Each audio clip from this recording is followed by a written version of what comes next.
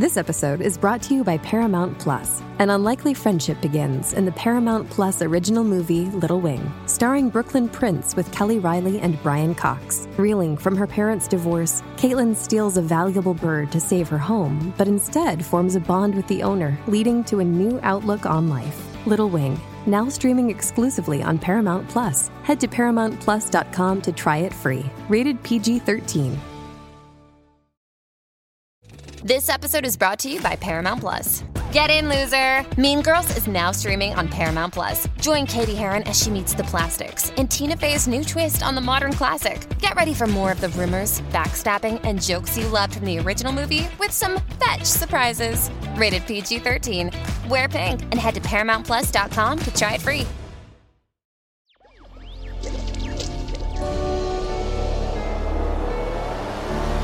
Electricast.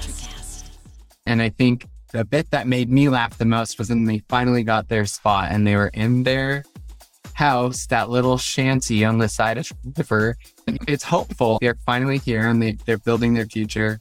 And they start falling through the floors and the floor is literally falling out from below them. It's like, whatever. Welcome to this episode of Generation Film, where two guys from the 20th century select a classic movie to show a panel of young film lovers and see if it still plays to today's generation.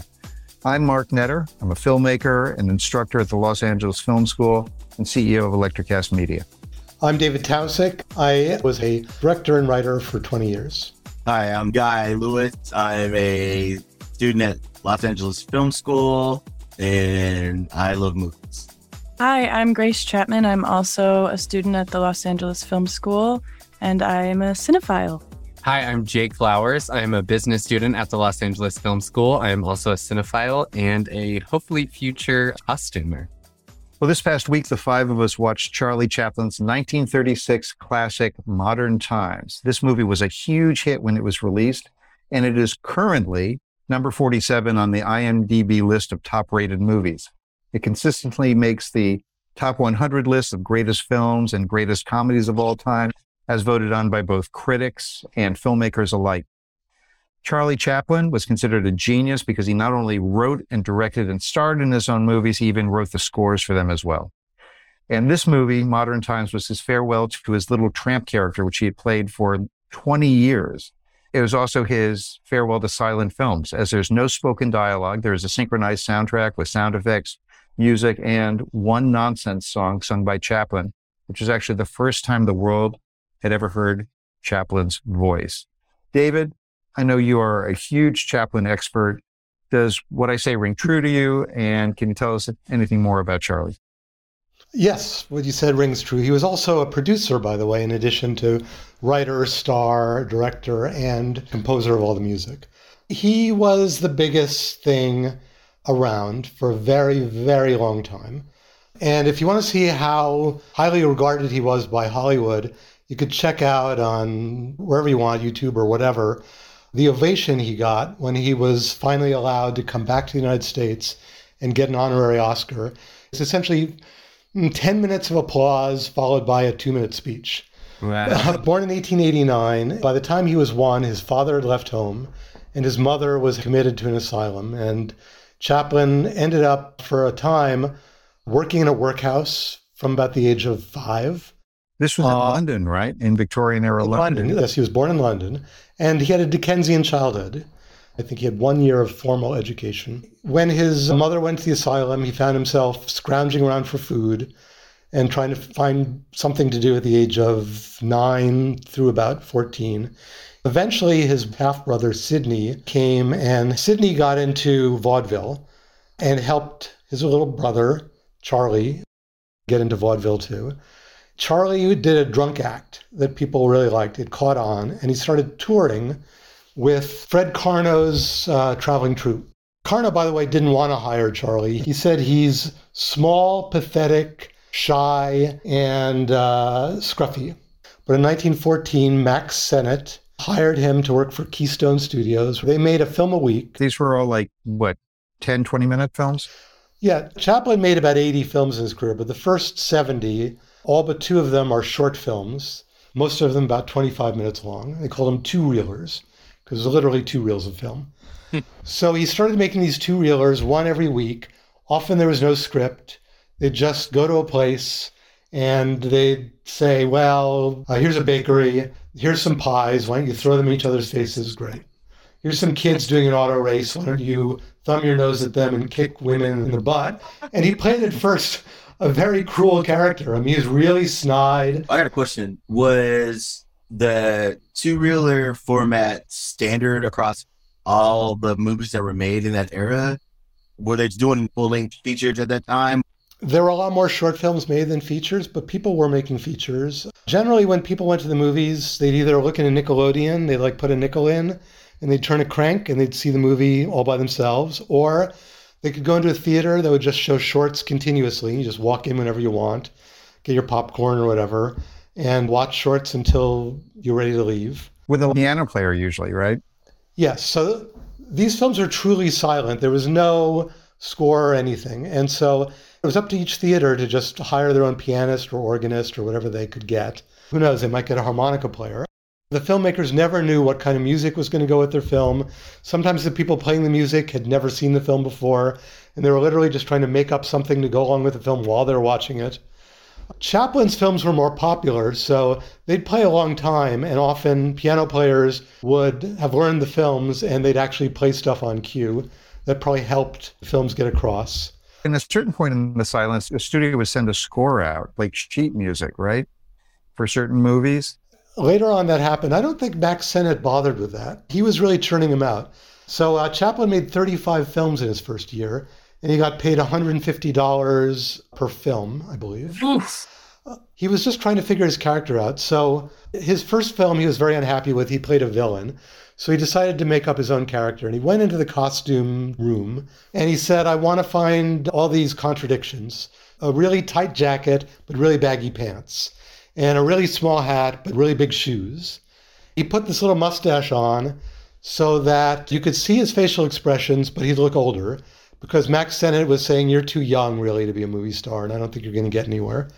So for the first few years of his career, he was always trying to appear older than he was. And then later in his career, he ended up having to try to appear younger than he was.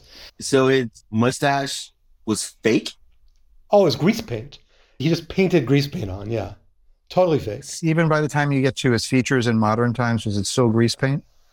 In modern times, he might have pasted on a fake mustache, but he never wore that mustache in his private life. It was only for the movies. And he was blonde, but he wore a black wig. He didn't have black hair. Like all silent actors, he lightened up his face with a little white pancake, and then he would darken his eyes because sometimes the quality of the screenings was bad, so you couldn't see people's faces well. He wanted to make sure you saw every expression. So by the end of the Keystone 35 films he made, he started becoming a sensation. He was just the funniest of all the funny men. You know, Buster Keaton and Harold Lloyd hadn't even come around yet, and Chaplin was the king of comedy. He asked, was it Keystone you said? He asked them for $1,000 a week, and they said, hell no. And then he went, where did you say? He went there, and then they offered him even more than what he wanted. Yes, Max Sennett made a big mistake, but he was kind of cheap. So SNA was giving him $1,250, a pretty unheard of salary for a guy making short films, but they were making a fortune off him. Mm-hmm. And the great thing about silent films is they could play all over the world. Made no difference. In Spain, they called him Carlos. In France, they called him Charlot. In Italy, he was Charlito. Everyone thought he was like one of them. Nobody really thought about what nationality he was. He had no nationality. Right. In fact, when sound came in 1927, Chaplin was like, why would I want to limit my audience to just English speakers? Yes. So at SNA, he made better films. He directed all the films he made there. And he decided to stop just doing slapstick comedy, which is all they did at Keystone, and start introducing some pathos to the film. So he wrote some scripts. The Tramp was one where he actually has a sad ending. I think it's considered to be the first comedy that has an unhappy, sad ending. That got critics to pay more attention to him as well as audiences. So the next year, Mutual offered him a contract. He was to make 12 films in 12 months, and get paid $670,000 for the year. It's a crazy sum of money in 1916 or 17 when this happened. The Mutual shorts that he made are all two-reelers. They're the funniest two-reelers he ever made and probably the best. But from there, he went on to First National, who paid him $1 million. And there, he really had freedom. He could take as long as he wanted. He didn't have to make a film a month. He could take 4 months, 5 months. And he drove them crazy by actually doing that because they were actually paying him by the year. And he took more than a year. He promised he would make 8 films in a year, but it took him almost 2 years. And they still had to keep paying him. But they couldn't really complain because they were making so much money. The 2 best films he made for First National are probably Shoulder Arms and The Kid. It's a story with a lot of sadness, but also a lot of comedy in it. So it's really a mixture of a drama and a comedy. He wanted out of the First National contract because even though he had total control, they still interfered. They interfered with the marketing, with the distribution. They tried to hurry him up. He was annoyed by all that. So he started a company called United Artists. He got together with Mary Pickford, Douglas Fairbanks, who were married, and D.W. Griffith, and the 4 of them formed the company just for artists to make films exactly the way they wanted to make them. It took him a while to make his first film, but he made a film called The Gold Rush, which was the most popular film he ever made. It grossed $5 million, unheard of. It's really the pure tramp.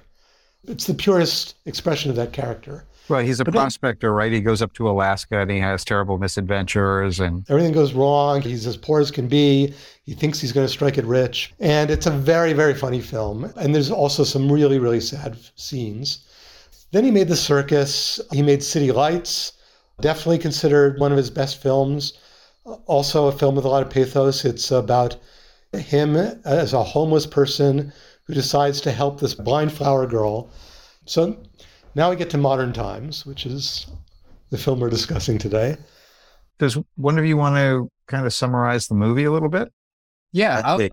Okay. You want to go, Guy? Grace. Okay, you want to go? No, Jake, you go for it. Yeah. Okay. Yeah. You volunteered. You go for it. So the movie is set to the backdrop of the Great Depression, a tale of this working or not so much working man who becomes unemployed frequently. He's kind of kooky, and it's a classic Charlie Chaplin style comedy with lots of things going wrong. Intertwined is like an old-timey love story with a gal who's been orphaned and her father who's unemployed as well. And we just follow these two and their crazy ups and downs, and you'll have to watch to see what happens at the end. I think we've covered a lot of Chaplin. We've covered a bit about the movie. So here's my first question. This is a movie that is now, if I got my numbers right, 86 years old. Released in 36, was probably made in 35. He makes City Lights in 1931, and The Talkies had come in 1927, and nobody was making silent films anymore, even when he made City Lights. Right. But he just couldn't imagine the tramp character talking. So he made a silent film, and people accepted it. But then he didn't know what to do next. He felt he couldn't make another silent film. It was just over. He had barely squeaked in with City Lights. And he traveled for 5 years all around the world. He traveled to China. He had no idea where his career was going to go. And then he met Paulette Goddard and fell in love with her. And he wanted to write a film for her. He said, it's got to be a talkie, but I really want to do the tramp. I don't really want to come up with another character. He wrote a version of the script in which he speaks, but he decided it wouldn't work. So all the sound we hear from people talking comes from machines. We hear the radio. We hear the boss talking over this big video screen where he's like gigantic and yells at the employees, get going. This film is about mankind lost in a big machine. It's obviously the depression, but I was like, is this some futuristic depression? Because there's like video screens. So I thought that was pretty interesting thoughts. Yeah. It harkens back to like maybe Metropolis or something like that. Mm-hmm. Yeah, I got the Metropolis feel of it. Yeah, that was like one of my first thoughts was Metropolis, because the first scenes of the sheep and then the people being herded as well. I was like, that reminds me of Metropolis. Actually, Grace, why don't you just talk about how the movie opens, because it's so extraordinary. Metropolis, by the way, 1927, 9 years earlier. and a full silent movie. But what was it at the opening? You just mentioned the sheep. What was that all about? Yeah, the first scene is these sheep just being herded. You can't tell where they're going. It's just a bunch of sheep running against each other. And then the very next scene is people coming up the stairs of a subway. It's obviously telling you what the film is about, like the first scene. And I just really love that he got the message out there immediately. I think also it's important to mention the black sheep that's shown. I think that's Charlie Chaplin's character in this story. I didn't even notice. Yeah, and the way that he's like juxtaposed with everything and everyone being much bigger than him in the film. Yeah, he's short. Yeah, he's so small. I'd never realized he was such a small man. Yeah. Okay, so, the movie starts and he's in the factory, and then eventually he gets repetitive work syndrome, and and there's a number of funny things. I really loved sorry to interrupt, but I just have to say this. I loved when he's on the machine and he's just hitting those screws like so fast, and like he must have practiced forever. One, yeah. And it also reminded me of I Love Lucy in the chocolate factory scene. We also. Oh, wow. Yeah, I love that show. So I was like, and I never realized how inspired she must be by Charlie Chaplin, her facial expressions, everything. I think so many movies were inspired by this stuff. Definitely. So many classic TV shows just took stuff right out of this movie. Yeah. He trips over the ottoman when he walks into the house, just like Dick Van Dyke does at the beginning of his show. There's Lucy, as you said, with the conveyor belt. And Woody Allen mercilessly copies Chaplin in his early films. So I want to know from our young panelists here, what was your feeling when you were watching the movie?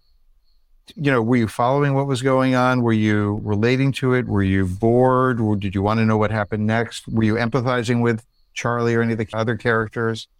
Guy, why don't you start? When we first started watching the movie, with the sheep coming through, then immediately going to the people going to the grind, it made me think about how during COVID, it was kind of like that reverse. It was like, people weren't rushing off to a job. They were like at home. And then like a lot of people complain about that, but then the reverse, a lot of people would complain about that too. Also, Chaplin goes to jail like, 7 times in this movie? Well, we don't always see him in jail, but at least maybe 3 or 4 times he's in jail. Something like that. The cops are always on him. It's kind of like speaking to, like, you can't hold a job. It's easy for you to go to jail. Almost like the idea that unemployment is a crime. Right. Yeah. Right. So like, if you don't have any opportunity to survive and you have to make these choices, some of these choices are to break the law. Right. And then, but when he goes to jail though, it's not like a bad experience for him. He's in there and enjoying it. Like, a free meal in here. Right. Exactly. He was like eating good. And he's like, can I stay a little while longer? Yeah. Can I stay a bit longer? I just thought about the American prison system and how it, recycles criminals. So this kind of goes to the idea that there's things in this movie that haven't really dated. Nope. Right. Still relatable. Yeah, the message, the themes. Grace, what about you? What was your reaction when you were watching it? I really liked the message. I knew right away that I would resonate with like being a cog in the machine and whatnot. And I think it's really poignant even today. It's just the comedy. I don't know. It's not my thing. How do I put this? Some of the points were funny. Like I like a lot of the, what are they called? The dialogue cards. Intertitles. Yeah. I thought those were witty. It's just the physical comedy for me was not doing it. You didn't like the feeding machine? I liked the feeding machine. That was kind of the only gag I kind of liked. But even that I thought went on a little bit too long. Yeah. And you know what? We've seen it all. That makes a lot of sense. We've seen this over and over. And I think to watch it when it first came out would have been like outrageously hilarious. Yeah. Not to say it wasn't funny. I was definitely lovable and funny, but I could appreciate it. There were moments where it was like, okay, wrap it up. In retrospect, this could almost seem slow, but I think to people at the time, it must have seemed unbelievably fast-paced. Yeah, definitely. They were cracking at every turn. I was laughing when he was like turning at the corners and he would like skid. I'm like, that's so cartoonish. They stole that from him. Oh, yeah. They shot the action scenes, I believe, at 18 frames a second, projecting them at 24, 18 frames with silent speed. So it speeds up. It feels faster. Like the work stuff was probably faster than he was actually doing it. The other thing that I want to say is it's one thing that we're not watching it in 1936 when, Right. In 1936, in a big audience where you had 500 people in a theater or even 200, or even today, if you go to a Chaplin movie that's being projected, you're going to get more laughs out of the theater. And sometimes we find with these movies, they leave room for the audience to laugh. Right. But if you're at home alone, maybe your chuckle is not going to last as long as, 100 people laughing in a theater. The community efforts. Okay. So Grace, I really appreciate what you're saying. And then part of what we're really interested in talking about in Generation Film is, differences in the times and, and if films fold up in different ways. But Jake, what was your feeling when you were watching it? I think the first thing it resonated with was the message about feeling like a cog in the machine. And I think each scene has its own, like, for lack of a better term, vibe or feeling. Mm-hmm. And when he's in the workplace, it's like this dread feeling. And then when he's out in the world, it's exciting, but also dreadful. Mm-hmm. And there's drama at every turn. Something bad is happening. And the part that the like romantic in me latched onto was where he's with his female counterpart and they're longing to just have a space together and how unattainable that is. Mm-hmm.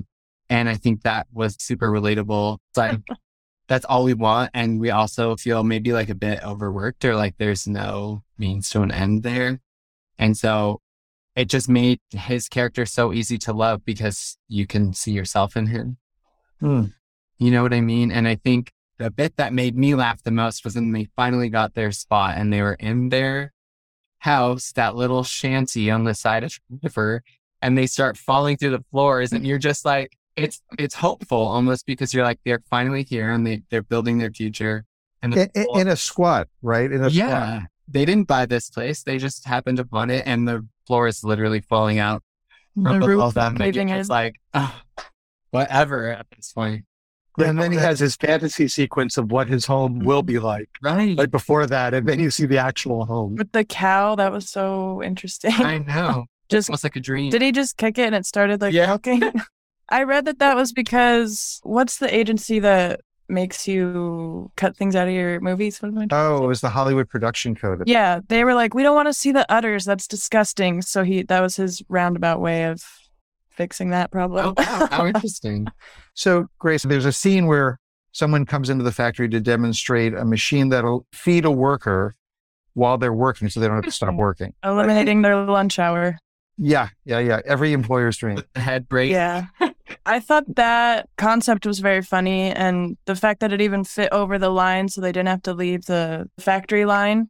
I thought that was pretty brilliant. But again, I thought it just went on too long. Like they didn't have to do the corn bit for so long. But I understand. I agree with Mark. See it in a movie theater with 200 Chaplin fans. Oh, yeah. And you might not feel it's too long. Yeah, they would. You'll feel different. Oh, yeah. Right. I was waiting for that typewriter ding that you always see in cartoons when they do the corn bit. Oh, I loved the sound, though, during the corn. It sounded like some crazy, like David Lynchian, like Twin Peaks something. Yeah, totally. There's something bizarre. Oh, yeah. Hey, it's Kaylee Cuoco for Priceline. Ready to go to your happy place for a happy price? Well, why didn't you say so? Just download the Priceline app right now and save up to 60% on hotels. So whether it's Cousin Kevin's Kazoo Concert in Kansas City, go Kevin, or Becky's Bachelorette Bash in Bermuda, you never have to miss a trip ever again. So download the Priceline app today. Your savings are waiting. Go to your happy place for a happy price. Go to your happy price, Priceline. Life is hard, but finding a really great podcast makes the days go by so much easier. Hi, my name is Blue Telusma. I'm a writer, an emotional intelligence coach, and the host of Humanize with Blue Telusma, a podcast where we believe that when you humanize everyone in the room, a great conversation is almost guaranteed. Join us every week here on Electricast as me and my guest co-hosts unpack big topics and interview even bigger personalities with a sense of humor and a dash of mischief. If you're looking for a new best friend in your head, we've got you covered. Electricast. So, Guy, what do you think was the funniest scene for you in the movie? Well, the corn scene, I think I laughed out loud. I was going to also say the cocaine scene or the nose powder. Yeah. They don't say cocaine because you can't say that at the time, but they say nose candy, right? Nose powders. What was that scene? What happened in that scene? Do you want to do the setup, Jake? So he's in jail for the first time next to this big brutish guy, and they're at the mess hall eating their slop, and these inspectors come looking for someone who's smuggled drugs into the jail. And this cheeky guy next to him, who's even smaller than Charlie Chaplin, who's this grimy culprit who has the nose powder, kind of puts it in the salt shaker and pushes it over to Chaplin's side and gets the heck out of there. So Chaplin starts sprinkling it on his food and obviously getting high from the nose powder. And then he's acting all buzzy and crazy and what a cartoonish person on nose He keeps powder. going for more of it. He's like, oh, this is good. Yeah, and then his cellmate is kind of like, what the hell's wrong with this guy? And he starts getting braver and taking the cellmate bread and he like flicks food at his face. Yeah. One thing I noticed, Chaplin prances around a lot, right? And every other male in the film is trying to be a tough female, right? They're all have their chests out and they're all pushing each other around. What was that about? Why was that man shirtless? He just had to be hot. I don't know. Oh, okay. That's part of the fun of it is Chaplin is not worried at all about appearing masculine or manly. And some of the humor comes from that, but also just a lot of the character. This film really tries to strike at all these systems of dominance and control. He's a real humanist. And I think that's really the theme of the film. He just wants to live his life, have some food, have a girlfriend. It's unusual that he ends up with a girlfriend at the end of this movie because almost every Chaplin film ends up with him alone. There are people that are so poor they actually can't really afford to have a partner. Love is not always enough. No. Interesting. Okay, I'm going to say, from my point of view, one of my favorite scenes of the movie, because I love politics, so I love things that are kind of political. There's a scene where Charlie's been released from jail, and he's out on the street, and he's walking along, and a truck comes by with a construction flag on it, and it falls off, which is probably a red flag to make sure that you don't bump into what the truck is hauling. And Charlie picks up the flag, and he's running after the truck, trying to tell them that they've dropped the flag. He's being a good guy. And a whole protest appears behind him. People protesting for freedom and liberty, union people protesting the strike, right? For unions and for socialism. Well, yeah, I don't think the word socialism appeared in it, but they were definitely like socialists. He's arrested because they think he's a communist. When you're waving a red flag was a way of showing that you're a communist. But what happens so quickly is like he's waving the flag, he's in front of them, so it looks like he's leading them. And the cops come in from all sides on horseback and start busting heads on everybody. And of course, he gets arrested as the ringleader and thrown into prison. Yeah. I think that's also a big testament to what was happening in the world at the time. In the mid to late 1930s, there was a giant uprising of civil rights activism. And it was like at a peak, and labor strikes were happening around the country. And speaking of the socio-political atmosphere at the time, fascist movements were seizing power and leading nations all over the world. And so the people were trying to regain that sense of the old way of America and by the people and for the people. And so organizing was really powerful back then. And I think Chaplin always shows these socio-political atmospheres in his movies purposefully. They were still in the Depression. The Depression went on for like 3 more years. Earlier, you were talking about how much he made off of these movies and stuff. And I did a little research, and the yearly income for the average American was $1,780 for a whole year. For the year, right? The cost of a loaf of bread was 9 cents. Rent was around $26, and the cost of a movie ticket was anywhere from like 13 cents to a quarter. So it was kind of strange to see how basically watching Jay-Z or, I don't know, Brad Pitt make all this money and then make a movie about how the poor or marginalized. But then that's where his audience was too, right? But I don't think he was pandering to that audience though. I think he was, I think it was real genuine in the way that that he conveyed these ideas and thoughts. Very genuine. The early shorts, it's like the Marx Brothers. He literally brings rich people in and then like kicks them and makes sure they fall into the mud face down. I mean, he really thumbs his nose. And it's not the wealth that upsets him. It's the snobbery, the superior attitude, and the way that the rich were exploiting the poor. I think it goes back to, David, what you were giving us the history lesson on Chaplin at the beginning. This guy came from nothing and came from desperate circumstances, and it sounds like he never forgot that, even as he made these amazing movies. But I'm so glad that Jake brought up that question about fascism growing in the world, because at the time, as you say, Hitler, Mussolini, and Franco were gaining power. These fascists in Europe were taking over.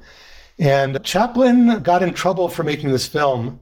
The FBI started looking at him and wondering if he was a communist. And he said over and over again, "I'm not a communist."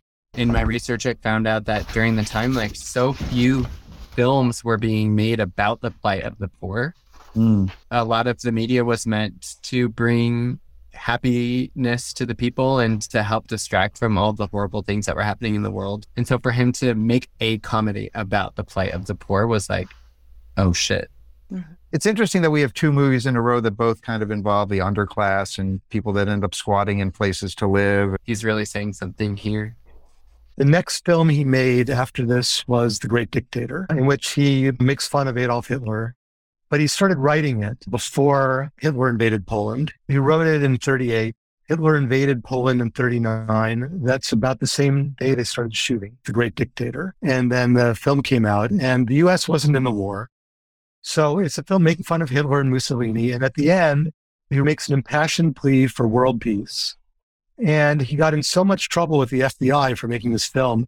They wrote in his dossier that he's prematurely anti-fascist. As though there was a time when it was proper to be fascist, but then it became improper. After Pearl Harbor was okay, but before Pearl Harbor, that's not good. Right. Yeah, after 1941, you're okay. Grace, you said you had some fun facts about the movie that you've done some research on? The food machine sequence took 7 days to film. Wow. I can't imagine. And then the working title, before it was Modern Times, they were thinking about calling it The Masses, which would be a good one, I think. But I think Modern Times is a little better. You call it The Masses, and for sure you're going to be considered to be a Marxist. Oh, yeah. And then also the roller skating scene, when he's almost going to fall off the edge there, it was actually a technique where he painted a matte painting on a piece of glass and put it up to the camera. It was like perfectly aligned, so you couldn't tell it was a painting, and he wasn't actually in any danger on the ledge there. And I just thought that was incredible. It looks like he's going to fall from one floor to another constantly. And balcony here. Because he's also blindfolded. He's blindfolded too. That matte painting technique was used a lot. Harold Lloyd, the famous scene where he's hanging from the clock and it looks like he's at the top of the tallest building in Los Angeles, and he's actually 5 feet off the ground. Wow. He was not in any danger either. So there was a lot of trickery done in the movies, and it was like magic. They would never tell the secrets. Yeah. They wanted the audience to think that they were really doing these stunts. Fantastic. On the other hand, they did some crazy stunts, and they all got hurt. I mean, Chaplin got hurt many times doing really dangerous stunts. A good film to see is The Rink, where he skates around. It's insane. And, yeah, he's so good on those skates. Yeah, I've been skating for like 5 years and I'm nowhere near as good as he had some roller skating practice. Oh, yeah. I want to talk a little bit about this for a sec. So we've talked a little bit about the film and maybe the pacing and some of the things that might feel a little different, especially if you're watching it on TV or just watching it in today's day and age. But I want to talk about what's enduring about Chaplin at the physical, at the performance level, as an actor, because it sounds like everybody kind of related to him in some way. Mm-hmm. So I'm wondering, I have my own thoughts about this, but I'll start with you, Jake. What is it about Chaplin's performance that you think makes him such an enduring figure? I think it's that he's so different. And this was a time of conservatism. And I think that he was willing to, like a great comic, make himself look crazy or make himself appear unattractive or undesirable for the sake of the comedy. And it's notable. Grace, what about you? Were you interested in watching him? Does he hold your interest in the way he moves? And A little bit. A part of me doesn't get it. Like, I don't know why he's got to be waddling around. But I get his like facial expressions because you have to do that when you're a silent film actor. And I think what makes him so iconic is his makeup and just the way he looks and how he's just stuck with this iconic character of the tramp. It's just an iconic look, really. But he's also very interesting to look at as well, not just because of his makeup, his mustache, his eyebrows, but like you said, he's such a small man and he's so different than all the other leading men. And like when he's like pulling the levers and he's doing that like leg kick, I'm like, who is this guy? Kind of fabulous. Yeah, this was the first Charlie Chaplin movie I've really seen, so I wasn't used to anything about him at all, besides his iconic face. And then, Guy, what about you? Did you find yourself drawn to anything in particular about him or the way he acts or moves or performs? Well, I've seen like Chaplin clips and like references pretty much everywhere. Seeing Chaplin in this movie was not new to me. At the beginning of film school, we watched City Lights. The thing that gets me about Chaplin is his storytelling ability, because there's like no words and you understand how he feels. His portrayal of his characters tells story in a way that you don't really see that because you got the dialogue, you got the CGI, you got the action sequences that we use as a device to tell story, but it's very little, very limited special effects, but he tells so much story with less. And also the way he just choreographs a scene is really impressive too. Like when he was like coked out and he was spinning the wrong way. Yep. And then he walked the wrong way. And then that led him to all the other inmates who were trying to escape and then he beat them up. I just thought that was brilliant, just how that was done. Yeah, he uses physicality to push the... Yeah. I think you're so right about doing more with less. When he saw Gone with the Wind, Chaplin just hated the film. That famous crane scene where you crane over 20,000 people, all the battle wounded and all that. He says, I could have gotten the same effect with 7 extras. Why do you have to spend $5 million and house 20,000 extras?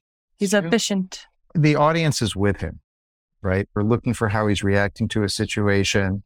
I think it's less like we're laughing at him than we are with him no matter what happens. And he's kind of like a kid, isn't he? I mean, I don't know. Do you agree? I thought it was childlike. Very childish humor. Well, I think that's one of the things that's appealing about him, actually, is that he's a man-child. Yeah. He's trying to make things work and they don't quite. To me, like one of the most iconic moments, I thought we all laughed out loud when we screened it was, he's in this shack with Paulette Goddard and he goes out in his skivvies in the morning to go for a swim. And he walks to this little board and he dives in head first. And it turns out it's 1 foot deep. Yeah, it's literally a foot. That is the funniest bit in the whole movie. I totally forgot about it, And then, like the way he just gets up and just goes right back inside. I would have broken my neck. There's something about the fact that he's trying, he really is, he's an active character. He's not trying huge things. He's not trying to save the world or whatever, but he is trying to live his damn life. Yeah. Survive. Yeah. Or do what society wants. He never stops moving. He just never stops moving. I think the way he walks and the way that I just think it's so cute. And like you kind of. Yeah, it's cute, which is just weird to me. I don't know. I don't want to call a grown man cute. But it is very, very cute, especially the song at the end. I really love that. So, Grace, do you want to explain what happens there? Yeah, so he is trying to rehearse the song with the love interest, the Gamine, and she writes down the lyrics on his cuff so he won't forget. And then he goes out there, does his little dance. He loses his cuff, and he's like, well, what are the words? I can't remember the words. So he looks over, and she's like, screw the words, just sing, like make something up. So he starts singing in this like gibberish language. I'm assuming I don't know. A combination of French and German and the crowd loves it, and it's kind of like a happily ever after after that. I think what's remarkable about that scene is that he's tried so many different things. Yeah. And finally, as a performer, he found some glory. And maybe I'm reading into it too much, but I kind of saw like the machines were taking everyone's jobs, automation, and that causes a lot of unemployment, but it also causes opportunities to like follow other passions that you may have. God, that sounds like the whole COVID response, right? I don't do that job anymore because now I can go and, be an artist. Yeah. Yeah. Yeah. His actual first appearance on stage, I left this out because I didn't want the bio to be too long, but when he was 5 years old, wow. His mother, who was a singer, developed laryngitis, and the theater manager panicked. And he pushed Charlie, who was 5 years old, out onto the stage. And he was sitting there. So the first thing he did is he imitated his mother's laryngitis. And the audience started laughing. And then, he did a whole bit on that. And then finally he sang the song. Wow. It never occurred to me till now to connect that with that scene. Wow. Does anyone have anything else they want to add in particular about the movie before we go to our star ratings? I think I'm ready to rate this thing. I think so. All right. So I'm just going to recap for everybody. It's a 4-star system. If you are rating anything 3.5 stars or 4 stars, that's in the excellent area. A 4-star movie should be one that is not only one of the greatest movies you've ever seen, but so personally touched you that you would put it on your 10 best or top 20 list. The lowest you can rate something is a 0.5 star, which actually is a movie so bad it's good. So 1 star is really the mark of shame. And anything that's 2 or 2.5 is kind of like a good B movie or a bad B movie. So I'm going to start with Guy on this one. Guy, a few days after seeing Modern Times, how many stars would you grant Mr. Chaplin on this? He's one of the greatest storytellers ever. He does not break into my top 20. I give him 3.5. Chaplin ties with Joe Buck. Oh, nice. So just like the last episode when we did Midnight Cowboy, 3.5 stars for Modern Times, which is a mark of excellence. So that's awesome. Grace, you're next. I'm going to give it a 2.5. I liked the message a lot, but for me, it was a little hard to keep my focus. And I wish the message would have been a little bit more poignant, I guess, throughout the entire film. I felt like he started off really strong with his political message, which I loved.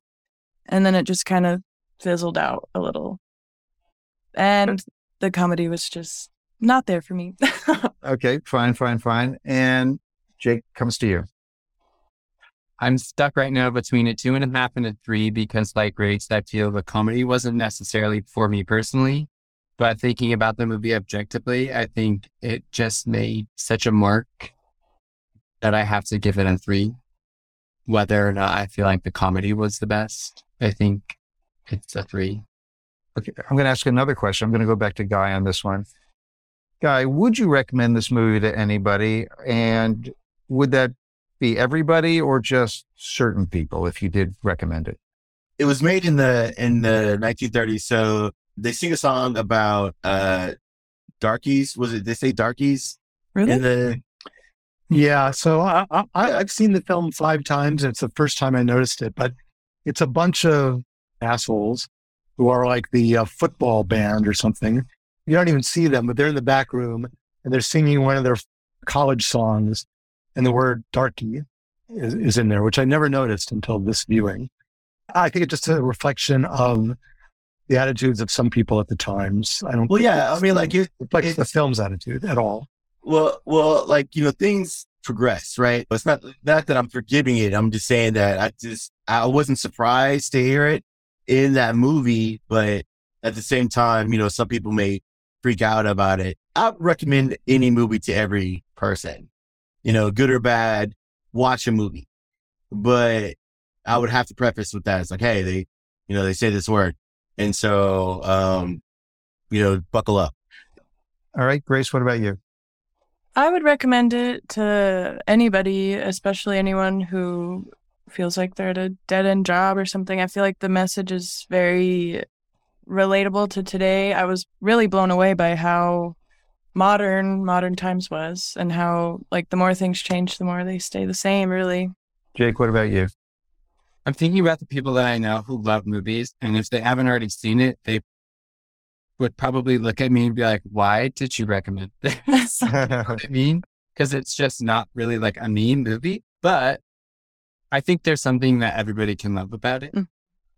And so, yeah, I would recommend to certain people for sure. I told my grandmother that I watched it and she was really excited because she had seen it in a theater before. Oh my! She likes Chaplin and her parents forced her to watch his movies. So she raved about it. So I'd recommend it to her. I will say my father first told me about Modern Times and actually described this scene that you see right here behind me of Chaplin when he gets caught in the machine and the gears early in the movie. And so I was always kind of fascinated by it. But David, what about you? Chaplin fan, Chaplin expert. What is your star rating on Charlie for Modern Times? All right. So first of all, I'm a total cheater on your star system because I have a top 100 films that all need to get 5 stars. I've made it my business over, 63 years of life to see every film that I've ever heard anyone call great. And so I think I've seen a lot of really great films, and there are 100 unparalleled, indispensable films out there. There aren't just 10 or 20. That's what I feel. So does this make that list? It's tough because it's sort of in a tie for me with The Gold Rush, City Lights. I'm waffling between 3.5 and 4. I would have easily said 4 when I first saw it when I was younger. No question about it. I was just bowled over by it. I think for sentimental reasons, I still have to stick to 4, but I'm not sure it's my favorite Chaplin film anymore. I used to think it was very deep, and now I'm wondering if some of the statements he was making weren't things that had been said by other people before. Because when I look at the criticism of the time, the critics don't seem to be wowed by this message of, oh my God, he's talking about how we're all caught in a machine. That seems to be kind of well-worn territory. So I guess 3.5. Ah, okay. I find it hard not to give this movie a 3.5 because it's just so iconic.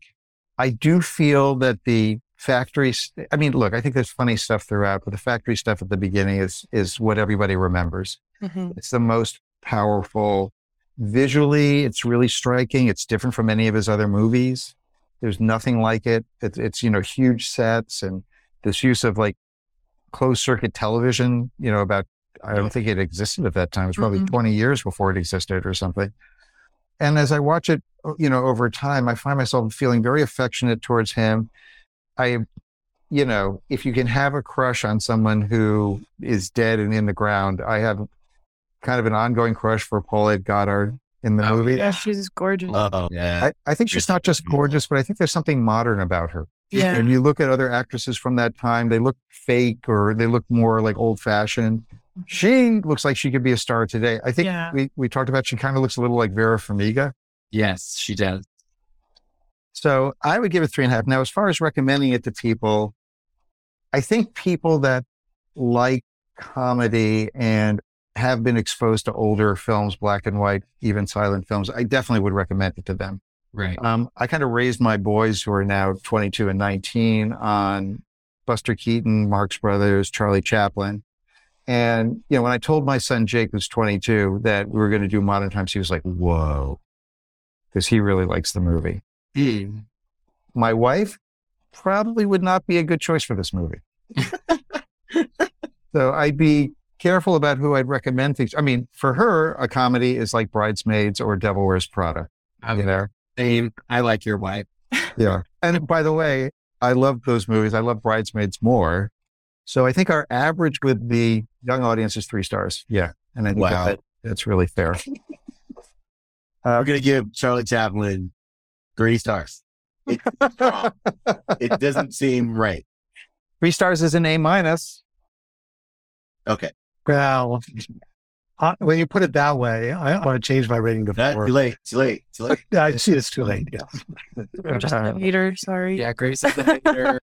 Well, actually, I want to say something about that. Look, part of this whole show is about exposing people to things that they haven't even imagined seeing before. And so I don't know what's going to happen the next time you have an opportunity to see a Charlie Chaplin film. Hopefully you won't run away. But if you... I don't know if I'll watch another one. I've enjoyed silent films in the past. But I don't know. I get why he's so iconic, but Here's my challenge to you. If you find that City Lights is playing in a theater, not on TV, somewhere, go and see it and tell us what you think afterwards. Okay, I will. So Mark and I had a tough time deciding. We chose this over City Lights because City Lights is sentimental, and this seemed to have something to say that might be more relevant today. It's about poverty. It's about class warfare. It's about a lot of things that actually are still going on. Whereas blind women needing operations, and not being able to afford them is less of an issue today. Right. Because you have Medi-Cal, and so you might be able to get some help. Right. Obamacare.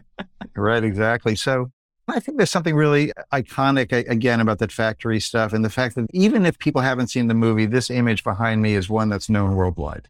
Mm-hmm. And I feel like I've definitely seen that before.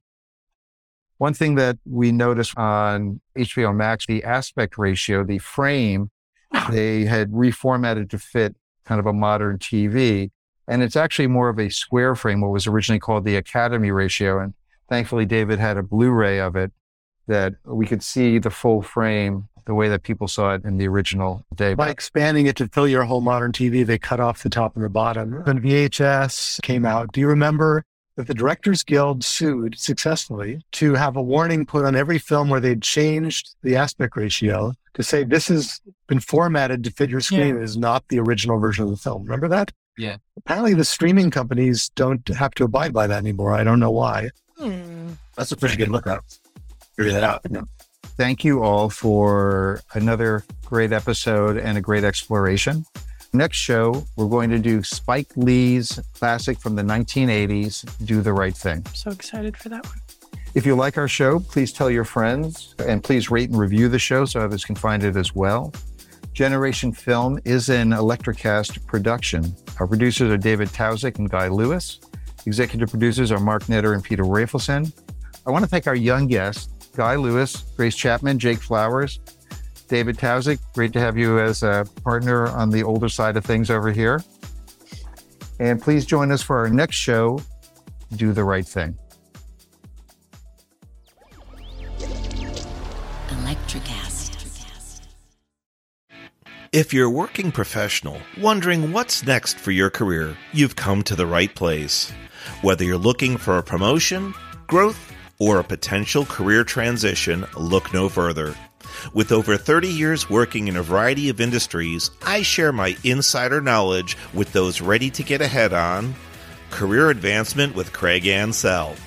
Tune in to get your strategies for success. Hey, what's happening out there, everybody? This is Lawrence Ross, and I'd like to tell you a little bit about my podcast, The Lawrence Ross Show. Egomaniac. It's a 2-hour weekly exploration into my mind. I also do sketches, celebrity impersonations. You're out of order! And I also do song parodies. Not too shabby for a blind guy. Not only are you visually impaired, but you are geographically impaired. New episodes are released every Friday. Check it out on your favorite podcasting platform or listen to it here on Society 13 on Electrocast.